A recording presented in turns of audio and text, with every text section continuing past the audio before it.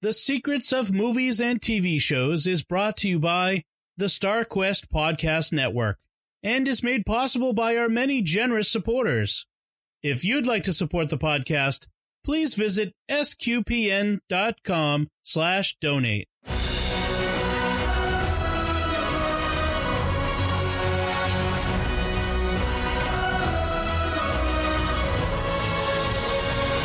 Hi, I'm Don Bettinelli, and you're listening to The Secrets of the Expanse, where we will discuss the deeper layers and meaning of this TV series based on the best-selling book series by James S.A. Corey. Joining me today on the panel are Steve Nelson. Hi, Steve. Hi, how are you doing tonight? Good. Thanks, Steve. And Father Michael Gossett. Hi, Father Michael. How's it going? Good, great. So, Father Michael, you're new with us here on SQPN, and this is your first podcast with us. So, I was hoping you just kind of introduce yourself, just in 30 seconds to the listeners, who you are, and a little bit about you. Sure thing. I'm a Catholic priest from Steubenville, Ohio, the Diocese of Steubenville, and right now I serve as a parish priest, a high school chaplain, and a vocation director. So I keep myself busy and big fan of lots of sci-fi stuff. Excellent. Well, you're in the right place then, because SQPN is the place for sci-fi for Catholics anyway. So The Expanse is, like I said, both a great TV show and a book series. Right now in the books, they have, 7 books published, an 8th one coming out in December. And I think they said the last one is going to be the 9th one out in 2018. So that's the book series. And then there's a TV show where, kind of like with some other TV shows that have been converted from books, like notably Game of Thrones, each season is based on one of the books, loosely. I know that some of it overlaps. So we have season 1 is sort of based on the first book, Leviathan Wakes, season 2, Caliban's War, season 3, Abaddon's Gate. And that's where we are right now. We're up between seasons 1 to 3. And before I go any further, I just want to warn listeners, if you haven't watched seasons 1 to 3, we're going to be talking about everything. So we're going to spoil stuff. So if you don't want to be spoiled, pause it here, watch it. Pretty sure most of it's on streaming already, at least the first couple seasons. Are streaming on Netflix. The 3rd season may not be yet, but you can still download it in places. I think iTunes you can buy it. I think there might be other places as well. Hulu. But go and watch that before, if you don't want to be spoiled by anything. So that's standard warning. So have both of you read any of the books, Father Michael? Have you read any of the books? I've read almost all the ones that are out. I think I'm too short of where they're currently at with all the books. Oh, okay. And Steve, have you read the books at all? I have not read the books. No, my first exposure was when the TV series came out. Good. Actually, that's a good thing. Although I recommend the books, that'll give us some interesting perspective from someone who's watching the show who's read the books versus someone who's just enjoying the show as it is. There's also a whole bunch of short stories and novellas they did, which are interesting just because the world that they've created is so rich. So let's talk about the setting, the basic setting. It's 200 years in the future, which, when you think about it, that's the distance in time from the Revolutionary War to now. So it's a pretty big span of time. Lots can change, and lot has changed. It's not a world in which we have already discovered faster than light travel, although as the seasons go on, we start to get a hint that maybe we will. That might be in the future, some type of faster than light travel. But they have this what they call a Einstein drive, which allows the ships to travel a little faster than normal, but still is subject to the laws of physics, gravity and G-forces and that sort of stuff. I really feel like that's one thing that sets this series apart from other sci-fi, is that they really take seriously do a fairly good job. It's not completely consistent all the time of this is when they're weightless and this is when they're under G-force. I mean, do you guys have a sense of that on the show? But Father Michael? Yeah, honestly, that's it's one of my favorite parts of the show, and I feel like it came through well from the books, but just that, like, that space travel's painful, and it can kill you, and just that they're always thinking about the time and the G-forces. It makes it like it's just so real, and I've never read a series this long or read a series this elaborate when it comes to that. Just like it feels like you're really there, and they capture that how hard it is to travel in space really well. Right. Yeah. It takes months to get from, say, Earth to the asteroid belt or and beyond. And they really, although I have noticed, especially more recently, they do cut some corners with the time span. They compress some time span. Like things do get places faster than they really should. Missiles and things like that. But for the most part, what do you think, Steve? Just exposed to the TV show. I think they do a pretty good job of keeping the viewer in the environment. I know that, especially with their gravity boots, their magnetic boots and things like that, they always kind of bring the viewer into what's happening, where they turn them on and they put their foot down and they're on the deck and things like that. I did notice a couple of times where they did some things that didn't seem like they were quite right, but I couldn't really put my finger on what it was. I was like, that seemed a little off, but that's to be expected. I mean, well, and especially I'm going to jump right to the end of the third season, and as they were in this zone beyond this alien gate, this interdimensional space of some sort, where the laws of physics didn't really apply. That they entered the slow zone, and it stopped ships short, which meant the ships and everything in them had inertia, and it had devastating consequences for the people aboard. And they showed that,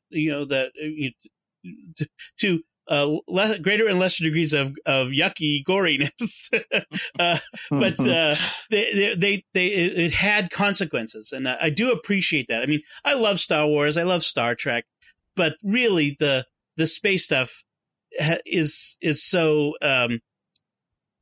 fantastic that you have to come up with magical science to explain it all. Whereas this, they pretty clearly stick to the science, well, pretty closely anyway.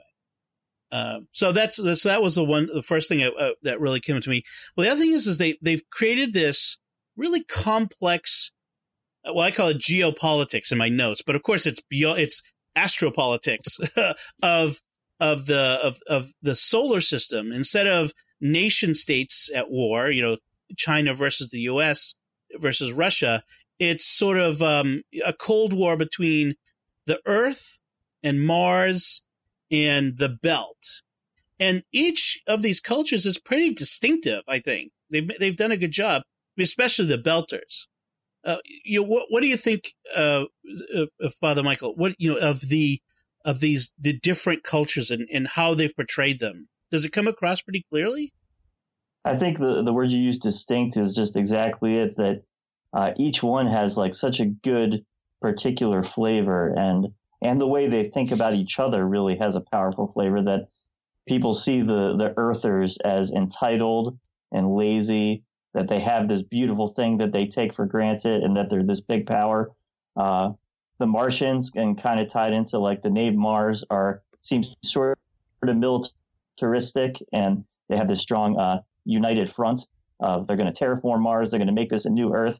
And the Belters is just this sort of, I don't even know how you describe them. They're just the idea that they're humans who have become accustomed to live in space, and their bodies change and their language has changed. And I think that's the Belters, to me, are the most memorable part, especially in the show, that they invented that whole language in the show, and it elaborated from the books where the Belter Creole, to kind of make them have their distinct language that's a combination of a lot of existing languages. And I think that's really powerful, that you see all these people from Earth went out and their cultures got kind of mixed up into this new thing. They kind of reminded me of mining communities in California in the 1840s. They were these people that were brought together to do one thing, mine, and they sort of built that created the structure of their community and everything about them, and that's what brought them together and held them together. And it was really unique, and the language is really fascinating. It's actually, it wouldn't surprise me if the authors, because I should point out James S.A. Corey is a pseudonym for two guys who wrote the books together, who are also executive producers on the TV show. So, but it wouldn't surprise me if they sort of based some of the Belters on those 49ers, the California gold miners out there. But the other thing that the Belters sort of remind me of is kind of like Palestinians or today, like Syrian refugees. There's sort of this downtrodden nation of people kind of thrown together by a common sort of poverty in like they're often being used as a group by Earth or Mars, the inners as they call them, the wealthy parts of the solar system of humanity, sort of uses Belters to mine the belt and to do all that sort of stuff.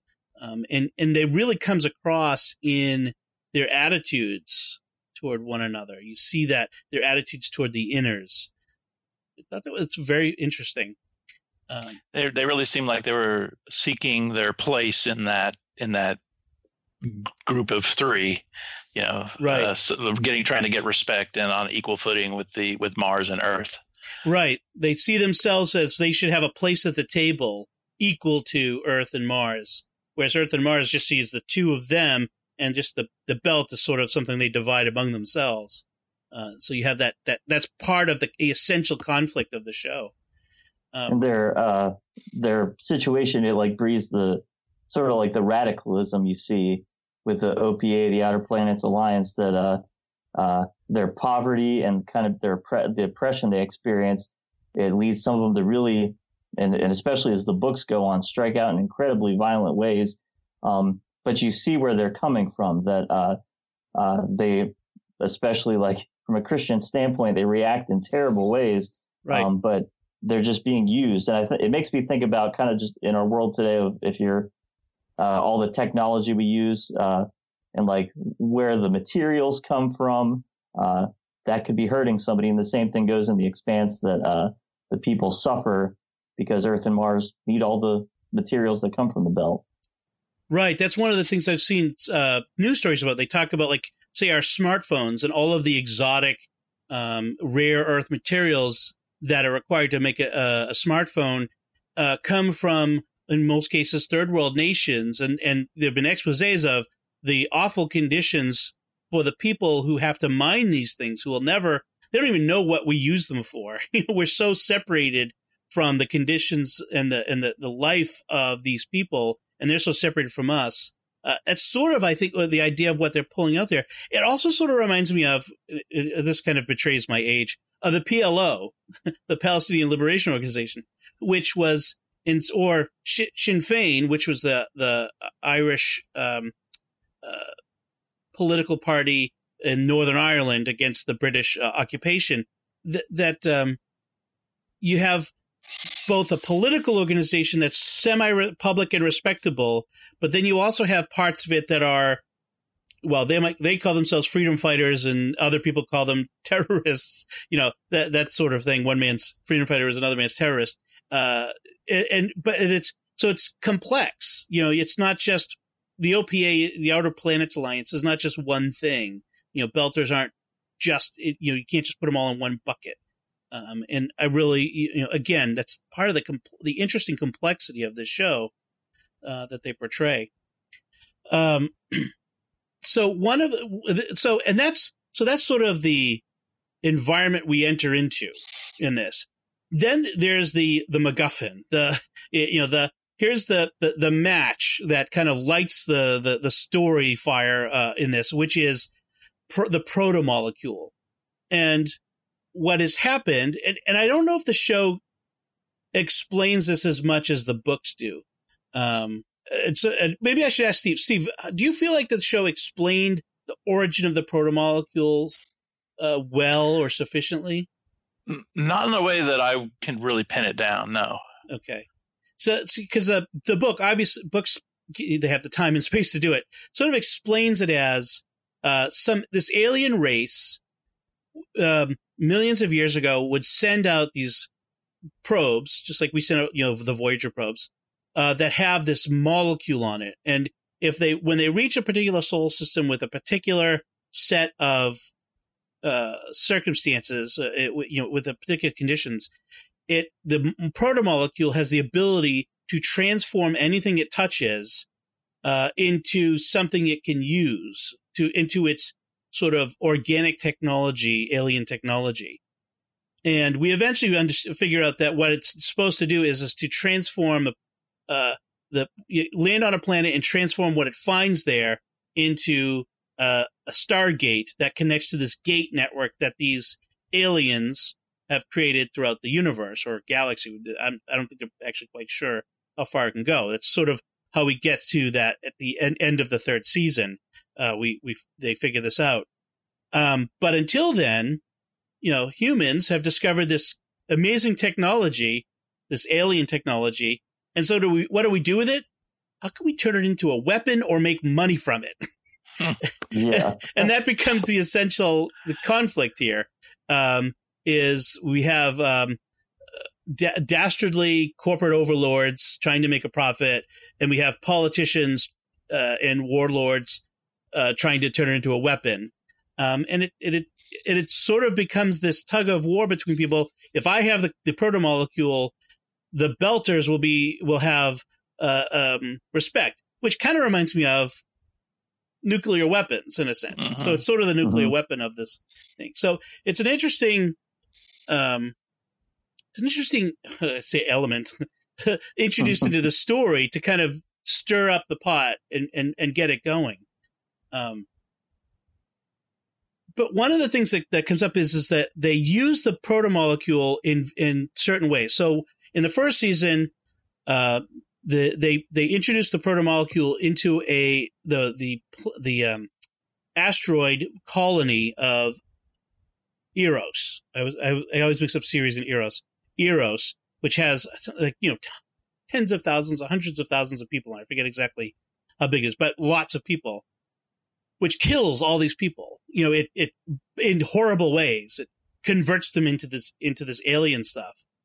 And we see this over and over again, that they use the protomolecule. So I kind of want to just talk about, is it, based on what we see in the show, do you think it's possible to use the protomolecule in a moral way in the show? Or should the protomolecule in all its variations just be destroyed? What do you think would be the moral case, the moral action to take here? I'll throw it to you, Father, since you are our moral expert on this panel. I hope so.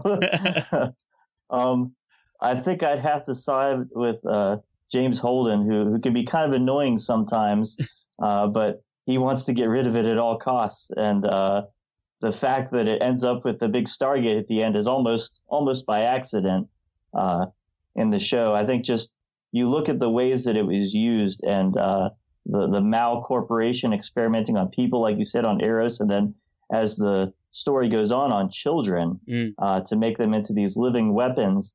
They don't know what they're dealing with. And he kind of has this mindset of like, if this puts humanity further out into the universe, that's all that matters. And it leads him to, they try to make him kind of sympathetic in the show, but he still says, okay, experiment on these kids, even when he meets them face to face. It makes me think of C.S. Lewis, the Space Trilogy. And that's the philosophy. One of the main villains in it is that whatever it takes, humanity needs to survive. It needs to go out into the stars, no matter what lines you have to cross. And that's how Mao's living, and just seeing the scientists who treat either all those people on Eros or the kids as just lab rats. So it's just an incredibly dangerous thing that they've decided, we're going to conquer this. We're going to use it and know how to use it. And even the Belters or the inner other people in the inner planets, they want to get a hold of it just because if they have it, I need to have it. Like sort of we need a balance of power, mutual destruction sort of thing. Steve, I mean, so this sort of has bearing on our own time and real world. This idea of the balance of power and mutually assured destruction. The churches often, popes and bishops have often said it's not a really moral use of weaponry, or the weapons of war. It's not really self-defense if you to create weapons of mutually assured destruction. But do they have a choice? Do you think? I mean, who has the choice? You asking if the Belters have the choice? Yeah, and if you're the head of a nation, whether the Mars or Russia, and another nation has this weapon, do you have an obligation to get it too? Well, I was drawing parallels when I was watching this to the early days of the Cold War, when the United States had nuclear weapons and Soviet Union was developing them ostensibly for their protection because they didn't trust the United States. And I see it as kind of, there's a parallel there where you can't trust the other people to use it for good reason, for good purposes. Therefore, we need to have it so we can counter what they're doing. So there's nothing moral about that, but it's fear is basically what it is, fear and self-protection. Right. And the fact is the people, at least in the show, prove themselves, they prove that the case by being, untrustworthy, using it in bad ways. I mean, it sort of justifies, unfortunately.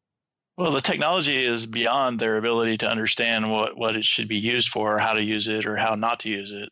Yeah. It feels like they're using an analogy, not just for nuclear weapons, but for any technology where we kind of say, technology that's too advanced for us, or whether it's nuclear weapons or cloning or AI or whatever it is, that we're always in danger of inventing a technology that gets out of hand and that we can't control. I mean, so much of sci-fi is about that. Hello, Terminator series. That's a lot of sci-fi is about this idea of developing a technology that we can't control, or finding something that we can't control that gets out of hand when we try to control it. So I wish I could quote the church document, but it talks about just that our morality or our moral ability hasn't grown with our technical ability. Yes. And something like this is just ratcheted up 100 times that we don't know how to use it morally. Maybe if they were perfect, sinless people, they could figure something out and it would be beneficial to mankind. But like you said, Steve, it's based on fear. And all the people that preach in the show or the books about, well, we have to have it to be safe, they then go use it to figure out a way to dominate the others. Right. And there's a lot of backroom dealing that goes on in this show between various parties, and double dealing and backstabbing, which is always interesting.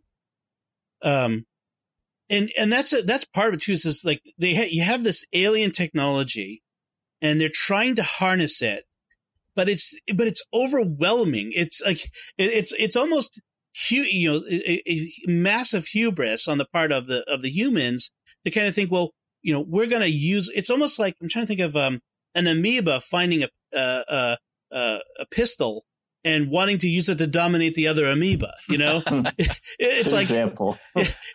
It's like this is an incredibly complex technology that can transform matter and bend time and space, and we're trying to use it to kind of like poke at each other. Well, that's what I thought was interesting, is that this technology that they're all trying to manipulate has its own agenda. And they don't realize that until later. And it's like, oh, we're not in control of this. Right. It's almost like if a nuclear weapon was self-aware and had its own agenda. And that's, again, another aspect of the show that I find fascinating. And again, in the books, they have this span of many books to kind of pull these out. The TV show, because of the limitations of the format, has to do this in so much less time than the books have. and yet I feel like they're pretty successful at taking this complex story and conveying it.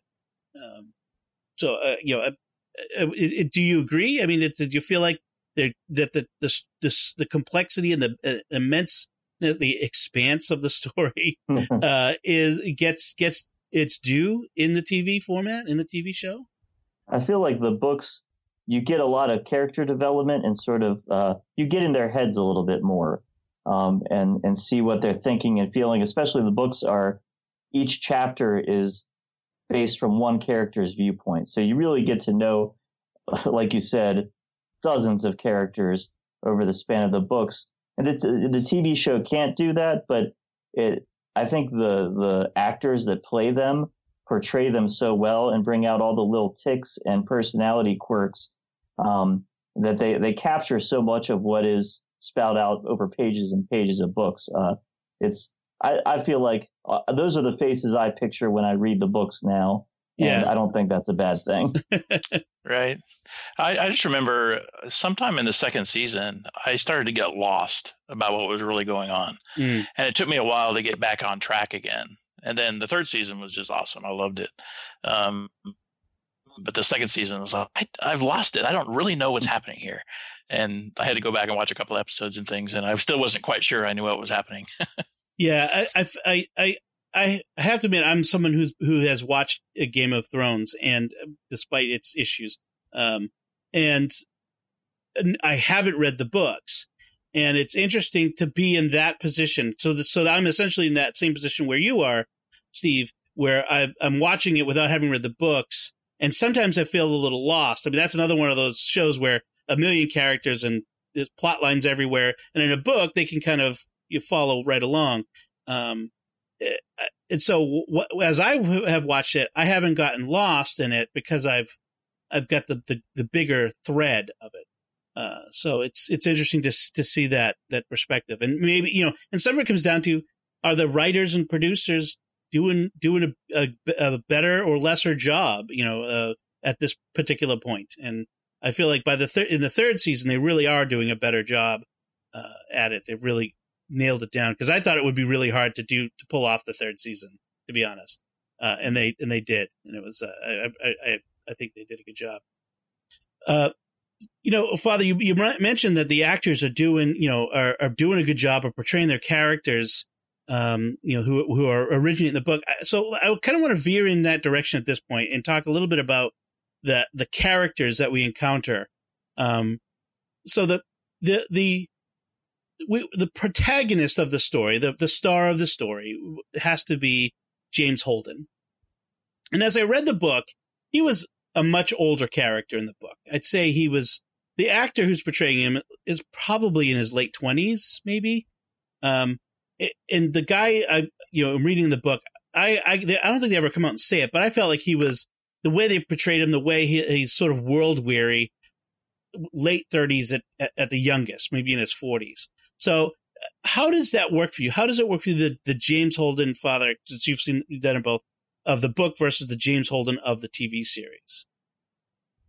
Well, like I said, I think the face of the actor now is he's whatever imaginary portrait of James Holden from the books I had might have kind of been wiped away. I think I agree with what you say, that he comes across as pretty young to be so jaded in the TV show. Right.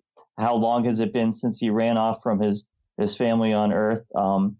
But I think the thing they do capture is the sort of, maybe it's a little self-righteous. He wants to do the right thing, and he's going to force everybody to do the right thing. And sometimes that's great, and sometimes it's him being kind of impulsive. And maybe that's more of a young man's trait too. But he just thrown out, we're going to tell everybody the truth, and we're going to broadcast this stuff, and almost cause a war. He's never out to cause problems, but he's bent on justice, and that's an incredible gift for him. And sometimes it really hurts him when it blinds him to the people that are around him. Yeah, Steve, with Holden, he is he's politically naive. I mean, at best. I mean, he drives some of the politicians crazy with his stuff. but he is an idealist in many ways.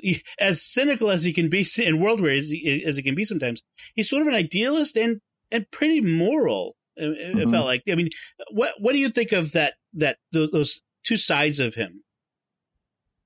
That he's a realist and a moralist. Well, he's sort of cynical. He's got this strong moral streak, but he's also kind of politically naive, and that sometimes he makes public announcements that others would say that's probably not the best thing to do at the moment. It's sort of truth at all costs. They found themselves kind of thrust into this limelight without really intending it, and I think he was doing the best he could. Right. I mean, he didn't want to be in that position, but that's where he found himself. And I think he was just doing what he thought was best. I mean, he's sort of an unusual person, in any situation, sort of one of these things where difficult times, certain kinds of heroes seem to rise up. I always go back to, say, George Washington was a unique man of his time. Without George Washington, the whole revolution would have collapsed. We needed that particular guy not only to lead the revolution, but to be our first president. That sort of thing.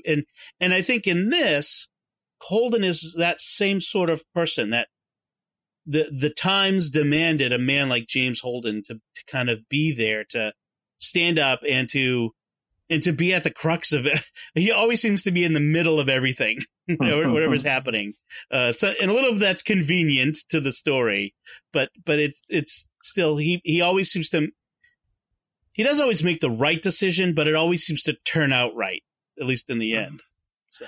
And as you were talking, I was thinking about the other people on his crew, and they're all very different, but they all seem to have their own sort of code of conduct. Yeah. That they live by, and they're all very different, and they're all, a little bit unpredictable, but they all seem to have a code that they follow.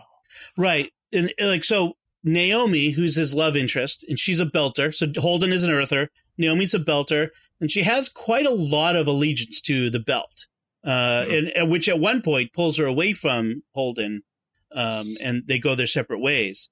And there's Amos, who's very attached to Naomi. Now, Amos, I think, for me, is like my second favorite character in the stories because of how interesting he is. Because he is a profoundly, at once, amoral character, and yet he has a code that he follows.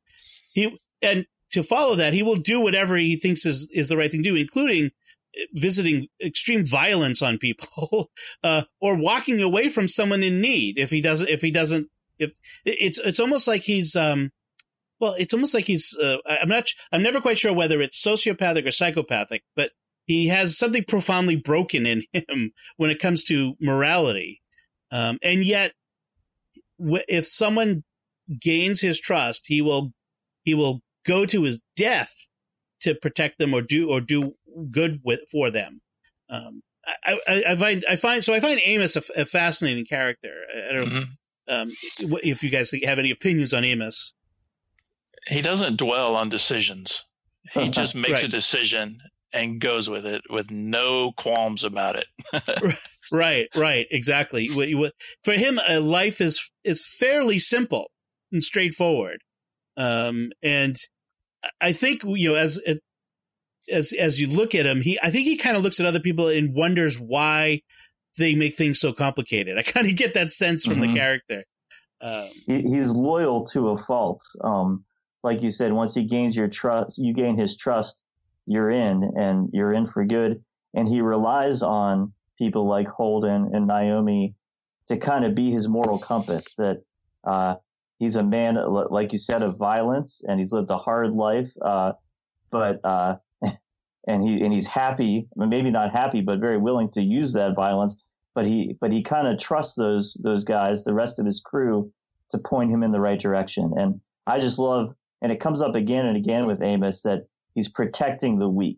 And whether it's like a child or later on like Prax when he gets into the story, just that whole that he knows he's a violent man and he's done terrible things, that he'll use it for the people that he loves.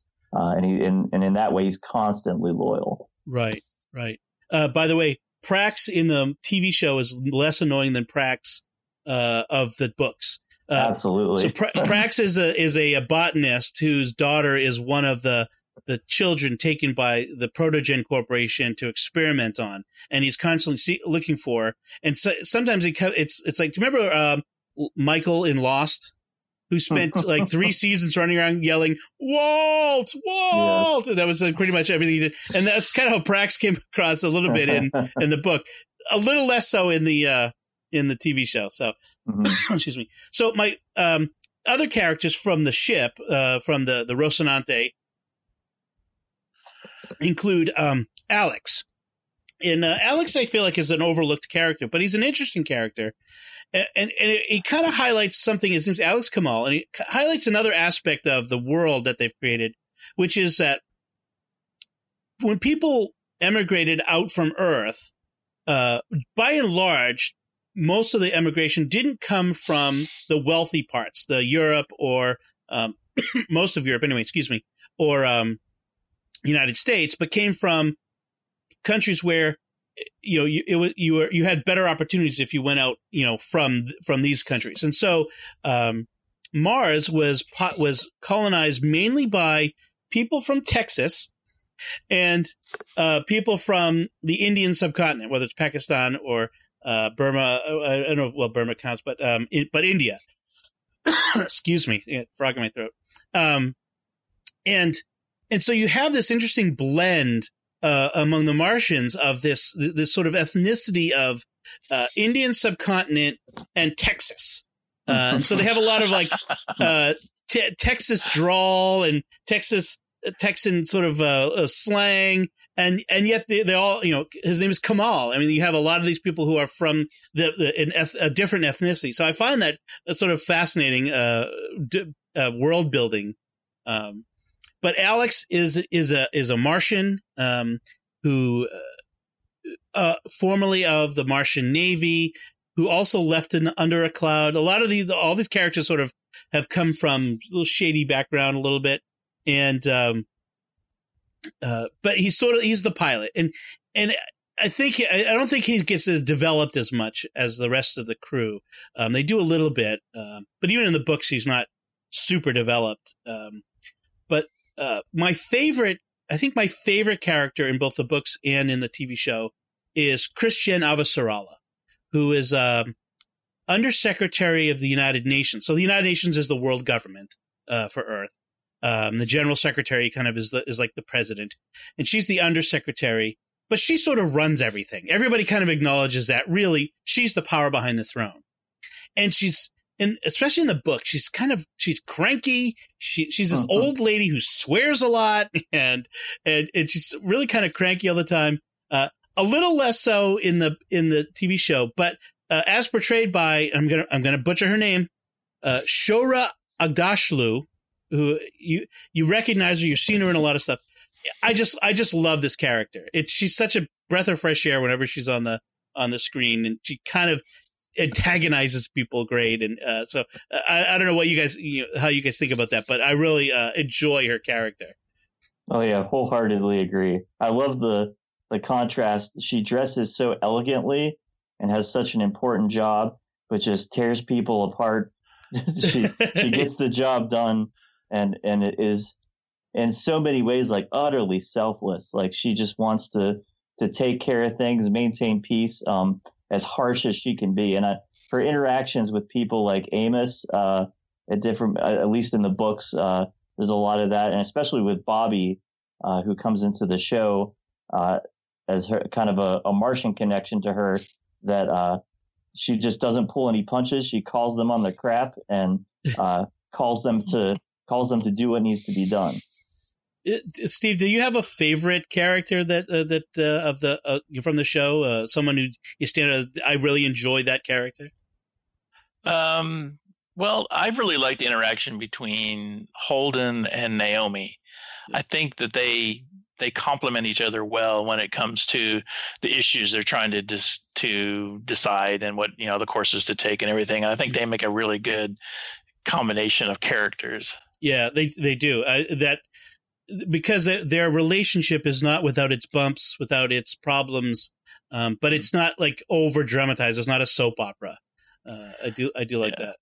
And right up there at the top, I have to put Bobby too, because when she's in the role of a Martian Marine, yes, it's awesome. I was hoping you said, because I agree. Bobby kicks butt. She is really great. A Marine Force Recon, and you believe it. In the books, they kind of make her. She's supposed to be bigger even than she is on the show. Like, she's supposed to be physically dominating over others. She's like, I think Pacific Islander. So Pacific Islanders tend to have, like The Rock. They tend to be bigger. And the actress they have playing her, Frankie Adams, is not quite that size, but she really, I think she carries herself with authority, and I do enjoy the character of Bobby. She shows no fear. Yes, exactly. And she has a pretty straight moral compass, I have to say. There's right and wrong, and she's, even when Mars is wrong, she acknowledges it. She's not, her moral compass overrides her patriotism in that sense. I kind of like that about her. One character we haven't talked about is Detective Miller, who, as I mentioned before, we were recording, I call him the Schrodinger's cat of the show, because he's not quite dead, not quite alive. And so he's in the first season. He's a detective on Eros, who's been sent to find this missing girl, who's key to everything, key to the proto-molecule, and ends up falling in love with this girl he's looking for. It's a very interesting sort of private eye story, even though he's a policeman, but it sort of feels like a film noir, private eye story a little bit. And he's sort of classic in the way he acts, almost like a throwback. And then he dies at the end of the first season, where he's on Eros when that's the first season, right? I can never remember where exactly. Yeah, flies into Venus. Maybe that's the second one. I think maybe that's the second season. Eros crashes into Venus, and he dies, we think. But then he keeps showing up as a vision that only Holden can see. So Holden thinks he's either going crazy, or other people think he's going crazy. And he's being used by the proto-molecule to communicate with Holden, but he's still in some ways himself. And it's an interesting question. Is that really Joe Miller? Is it a simulacrum, like a computer simulacrum? From a Catholic perspective, I'd have to say, like, if it's not his body and it's not his, but maybe is it his soul? It's a very interesting dilemma. Is that really him, or is it not, or is it just a computer copy of an AI version of his personality with all of his memories? It's one of those science fiction conundrums that come up in things like Star Trek, where they murder people every time they use the transporter. It's not transporting people; it's killing them and creating copies. That's another show we can do. Yeah. You can. We're on the Secrets of Star Trek. We'll talk about that one time, whether transporters are killing people. So any thoughts on Detective Miller? Just that sort of relationship, that question. I was definitely a big fan. In college, I took a detective literature class, and as soon as I started reading his chapters, I was like, my gosh, this is right out of books like that. He wears the hat and he kind of talks in a dated way, and then falls in love with the girl that he's looking for. It took me out of the story a little bit of the big sci-fi story. Yeah. But he's such a great character, and kind of going off the question you brought up, at least in the books, they really play up the proto-molecule using him almost like a computer program, because in life he was somebody who found things.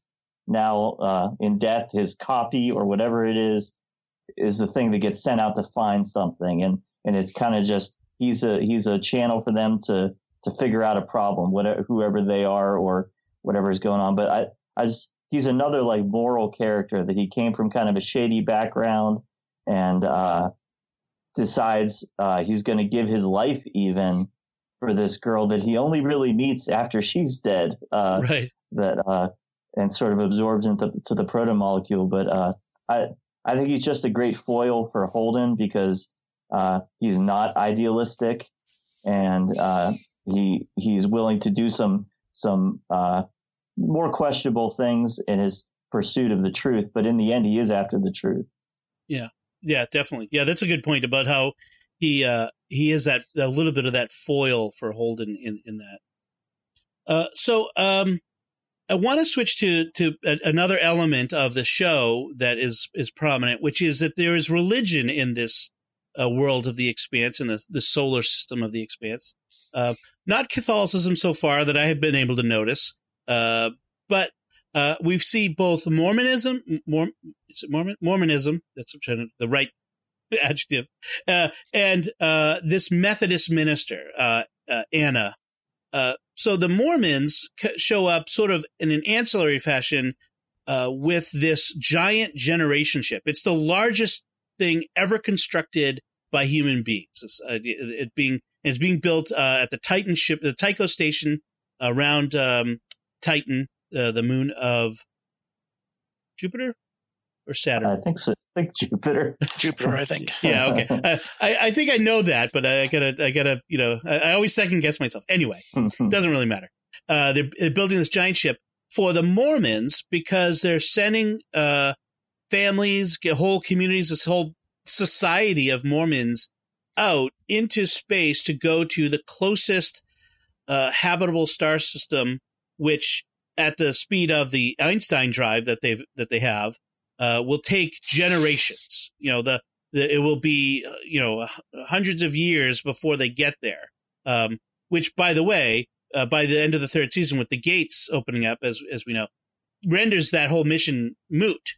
But what happens is that the Belters commandeer the ship, the Nauvoo, and turn it into their first and only warship, which they call the Behemoth. And then it becomes in season 4. I don't want to spoil season 4 for those who haven't read the books, but in season 4, it's still in that that null space of the gate. So it continues to play a role in the stories. But it's Mormons who are going out, and I don't know a lot about Mormonism, but what do you think about this? What is it that's think is particular to Mormonism that will, draw them to this sort of mission, Father? Or is it not particular to them, but maybe Catholics would do the same thing? I did. I researched a little because I suspected in the history of Mormonism, they made that great journey to what became Utah, and that's why Salt Lake City and everything Mormonism right is kind of based out of there. And so I thought it's an interesting kind of a religious deep cut for the writers of the books and the show to go with that the Mormons who sort of fled persecution and conflict in the United States out into the wilderness, that now 200 years or more later, they're going to do that same thing and go off and start kind of this new world. And I just keep thinking of the scene. I think it's Miller is traveling to Eros, and he sits with like a Mormon minister or something on the ship, and they just have that kind of conversation about faith and like, well, God will take care of us as we go out there. And it's just an interesting callback. And it makes me wonder the writers of the books, what their religious backgrounds are, that they would pick that particular religious element to bring out in the future. Yeah, that's an interesting thought. I should have dug into their background and see if maybe one of them is Mormon. I know that the sci-fi writer Orson Scott Card, that came to me quick.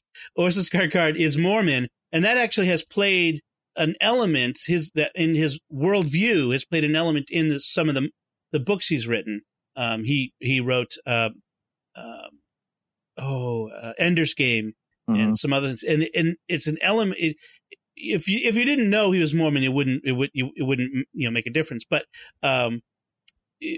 when you know that he's Mormon, then you understand. You know a little bit about Mormonism, then you understand why that played a role in the books. And I think that might be the case here. That it did.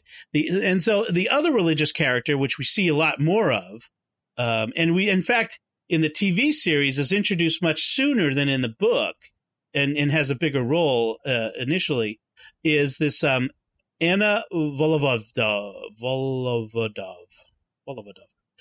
Your guess is as good as mine. Yeah, I should know it. My grandfather was Russian. I should be able to say these names. But the for some reason, I kept thinking that in the book she was Orthodox, Russian Orthodox. Mm-hmm. But I was looking online in Wikipedia, and it was saying that she's Methodist.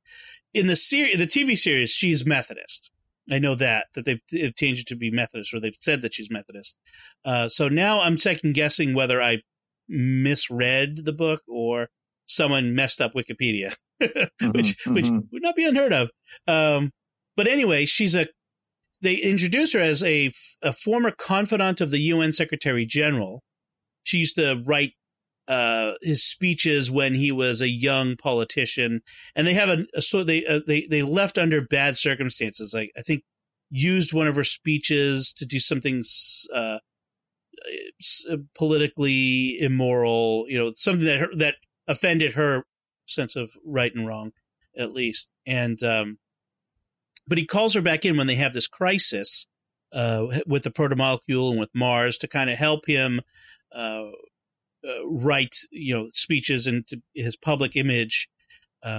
She helps expose the guy who's within the Secretary General's office, who's manipulating him for his own purposes to cause a war.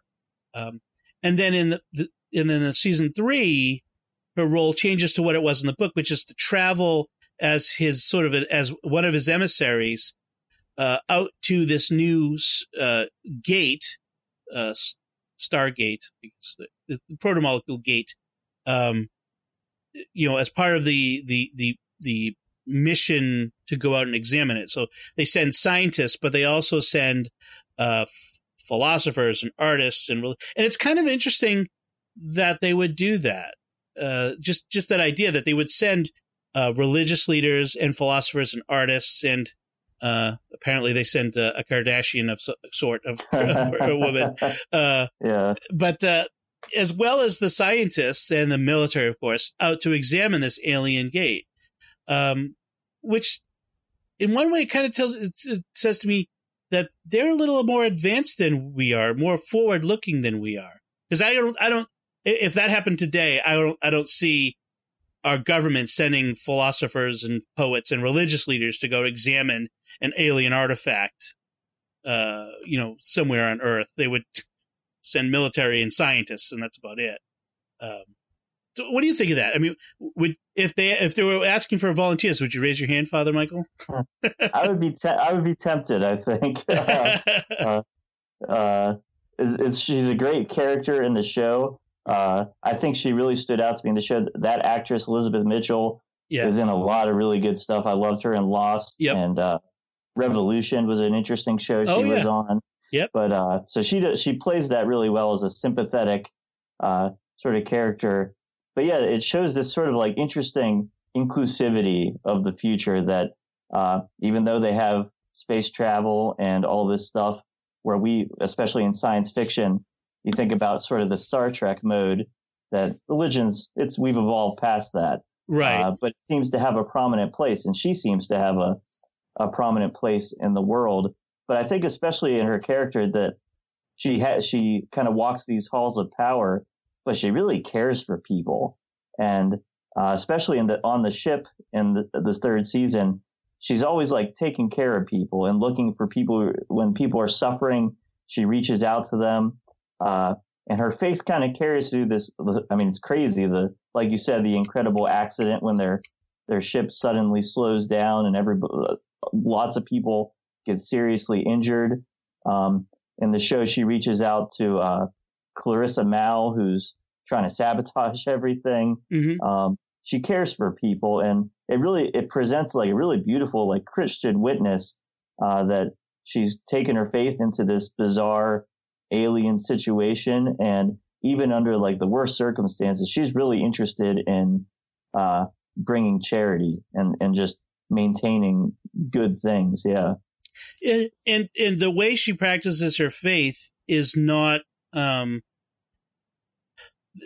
it's not very in your face.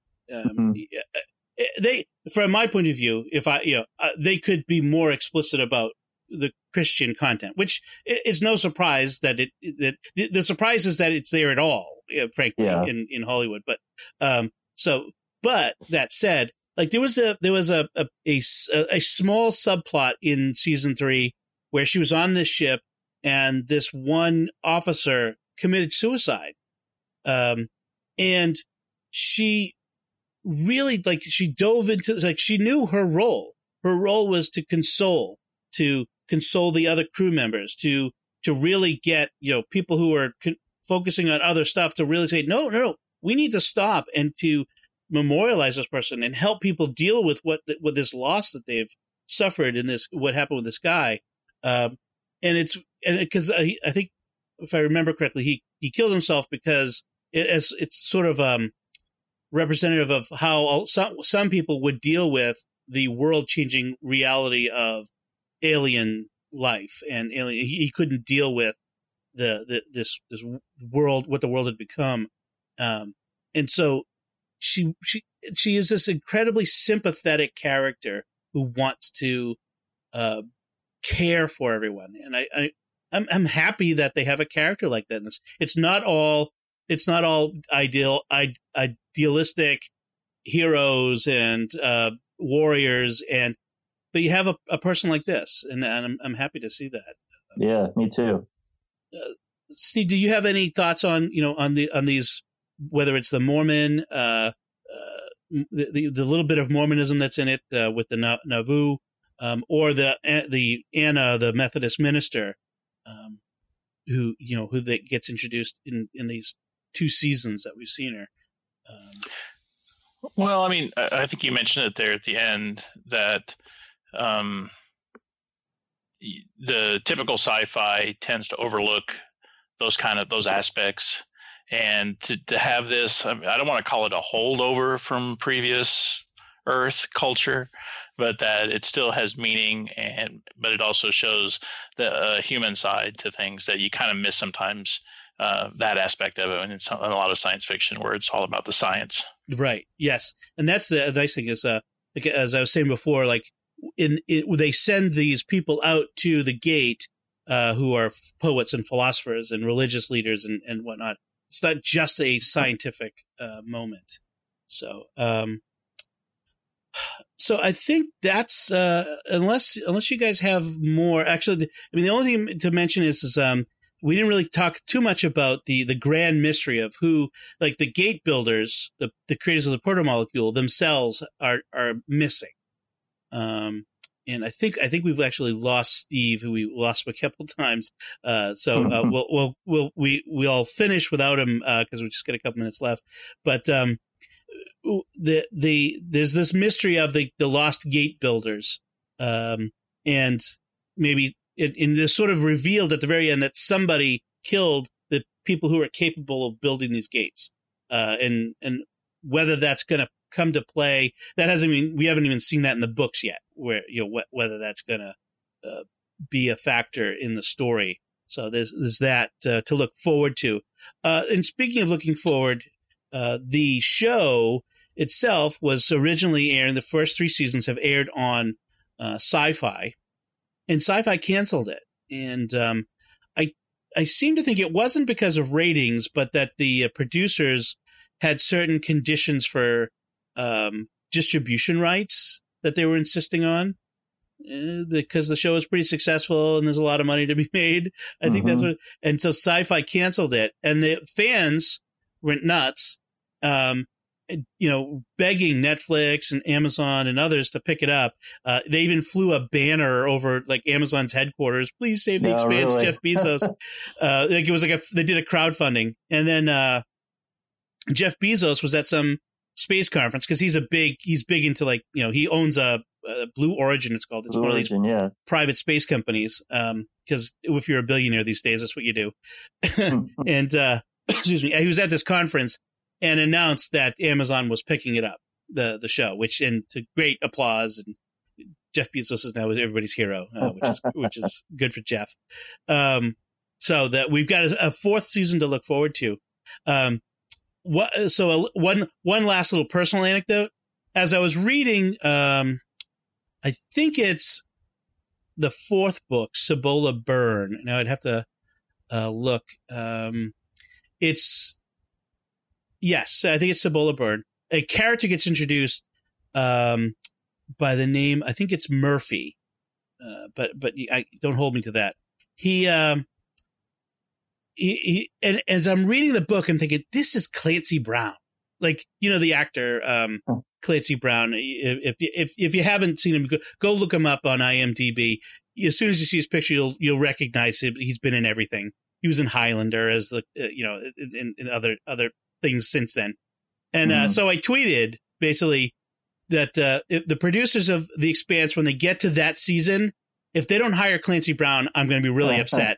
And then they tweeted back at me, "Hey, what are you, his agent?" And I said, "No, but really, the way you wrote this character, it's Clancy Brown. So if Clancy Brown plays that character in that season, you can thank me." Wow, that's fantastic. Yeah. So just a little personal anecdote. So, Nice. I'm sorry that we lost Steve. I think he's trying to join us back again just in time for us to wrap things up. But unless you have anything left, Steve, welcome back. I was just telling folks that your computer keeps dropping you. But I just wanted to kind of I just mentioned that the sci-fi it's switching from sci-fi to Amazon, and how I'm going to be responsible for Clancy Brown being cast as one of the characters in I think it's the 5th or 6th season. So you can thank me. I'll tell you about that later. But is there anything left that we haven't really covered that we should mention here in this last minute or two? I encourage people to read the books if they haven't. Like I said, I've never read a sci-fi series with this many books in it. Yeah. And they're not hard to read. And every once in a while I'll get bored and then I'll come back to it like, oh yeah, this is really great. So it's a nice element if you enjoy the show. Yeah. I just picked up the first 3 on in a box set on Amazon. It was pretty inexpensive. So I'm looking forward to actually diving into the books. Oh, good. Yeah, that's a great idea. I'll try to find a link to that box set, put it in the show notes for folks if they want to do that. And if you buy it through the link, you'll help support SQPN in our mission with a couple of the pennies that Amazon will throw our way. So I encourage you to do that. So I guess that's it from us. So I want to encourage the listeners. What did you think of these first 3 seasons of The Expanse and what we had to say about it? What did we miss? What did we get wrong? We want to hear from you. Let us know by visiting sqpn.com/secrets and then find this, the link for this show there. Leave us a comment there or go to the SQPN Facebook page. Leave us some feedback there. Or you can send us an email to secrets@sqpn.com. And, if you give us some feedback, we might discuss it on a future episode of the Secrets in Movies and TV. You can find links to our personal websites or anything the books that we're going to put on there on our show notes on sqpn.com. Make sure you subscribe to our podcast feed to ensure you receive all the future installments of the Secrets of Movies and TV shows. Coming up, we're going to do the Secrets of Coco, the Disney Pixar animated movie. We're going to be doing that coming up next week, and that don't miss that. That's sure to be a good one. And we've got others that we've done recently, I want to continue on. We did Secrets of Raiders of the Lost Ark. I plan on doing Secrets of Indiana Jones and the Temple of Doom, Last Crusade. but I'm not doing Crystal Skull. Good for you. If they come out with when Indiana Jones 5 comes out, we'll do that. But we're going to stop at Last Crusade. So please subscribe to the podcast feed. Share it with other people if you can, please. And really, one big thing that really helps is if you go to iTunes and you leave a review, give us 5 stars and leave us a written review. That actually triggers the algorithms in Apple's iTunes computers to show our podcast to more people, grows the audience, and helps SQPN continue to grow and to bring these shows to you. We have other shows that we want to encourage you to check out: Secrets of Doctor Who, Secrets of Star Trek, Let's Talk, The Pilgrim Life. We have a lot of great shows and we got more on the way. So I encourage you to check it out. So until next time, Father Gossett, thank you for sharing in the secrets of the Expanse. Thank you for letting me talk about a great show. And Steve Nelson, thank you as well, despite any technical difficulties. Thank you for joining us. You're welcome. Glad to be here. And once again, I'm Don Bettinelli. Thank you for listening to the secrets of movies and TV shows.